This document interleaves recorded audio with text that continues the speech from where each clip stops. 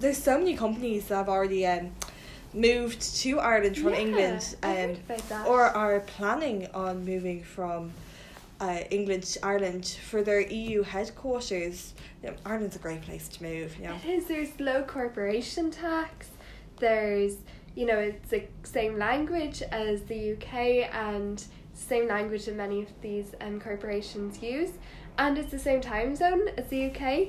Just great, isn't it? It is. It's a perfect place to be, really. Yeah, a few of the companies that have moved are Lloyd's of London.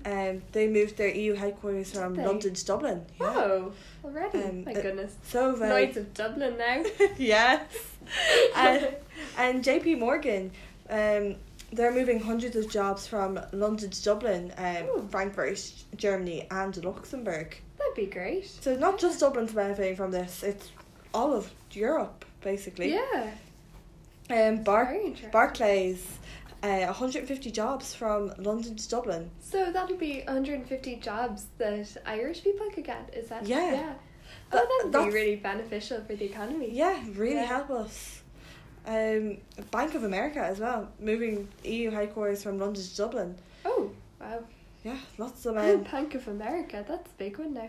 Yeah. Yay! So there are actually going to be some advantages for Ireland, believe it or not. There are. Yes. The relationship with the UK is set to change fundamentally.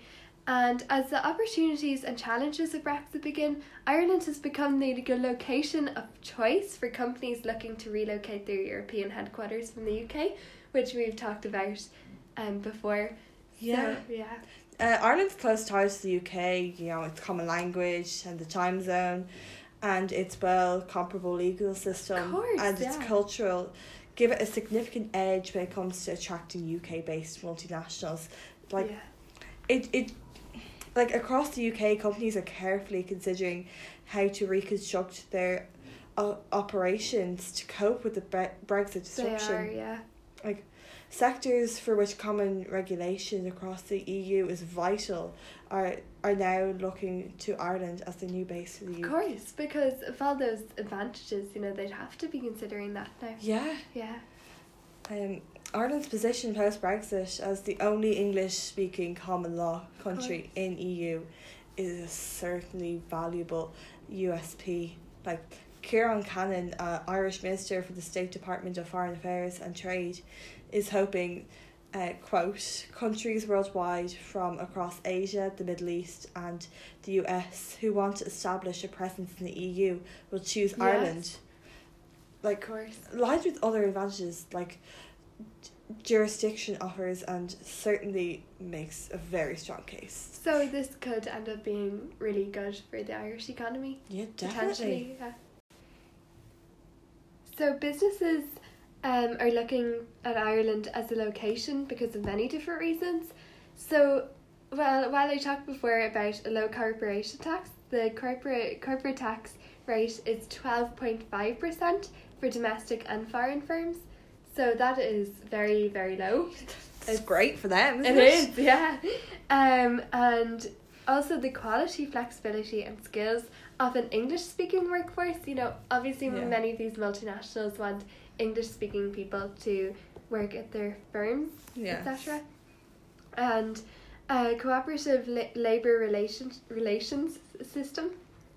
So that would... Great. Yeah. Political stability. Ireland's great for that, I think. Yeah. Pro-business government policies. Transparent judicial system. So that would be very close to the English law. Yes, definitely. So that's a very big pull factor as well. Yes. And strong intellectual property protection. Yes. Definitely a pulling power for existing companies' operations. Oh yeah, of course, yeah.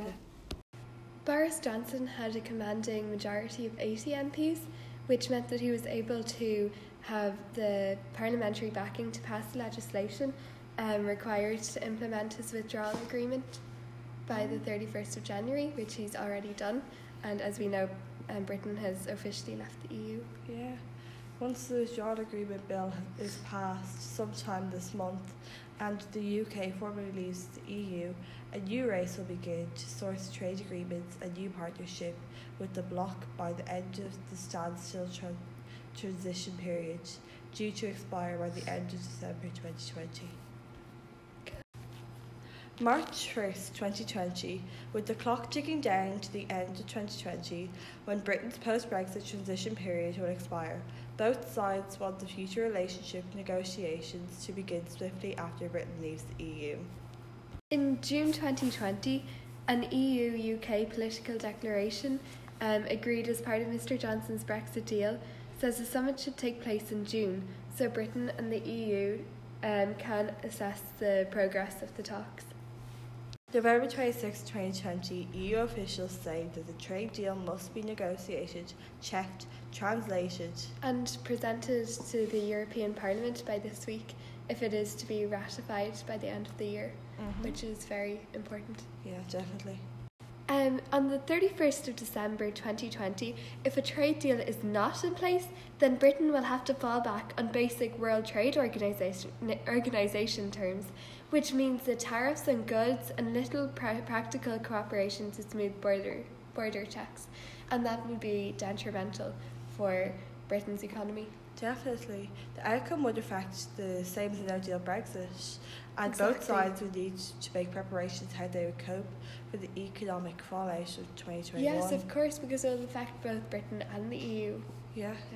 December 31st, 2022, the final date to which the transition period could be extended if Johnson's government chooses to change course. So that could mean that, that December the 31st wouldn't have to happen, in 2020. Yeah, And definitely. that would be good, especially for the North. Yeah. I know there's already a deal in place, but, it's still good to have plans. Yeah. So now we're going to talk about a very, very important part of Brexit, which is the border, of course, because the border between the North and South.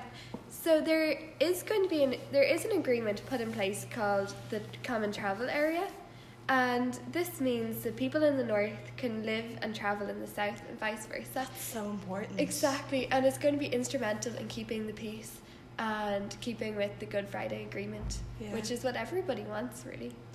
The trade agreements are still being negotiated. People have speculated whether the deal will be made that the Irish economy will suffer. Of course, because,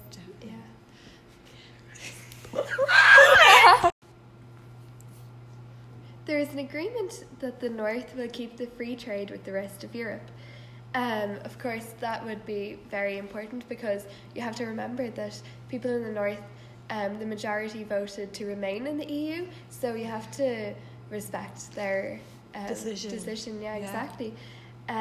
So there may be a control on goods in the border, but Ireland will have a role on the committee overseeing the implementation, so that I think is very good. Yeah. Yeah. The UK are currently seeking a non-tariff access to the single market, and the EU are saying they must keep their EU standards, such as environmental protection and workers' rights. That's a very interesting one, because actually Boris Johnson said that he didn't want to accept those conditions, which I find very strange because, obviously you need to be concerned about climate change and you need to adhere to those environmental protection and workers' rights laws. Definitely workers' rights, because I've got personal stories that of being treated so badly. Oh God.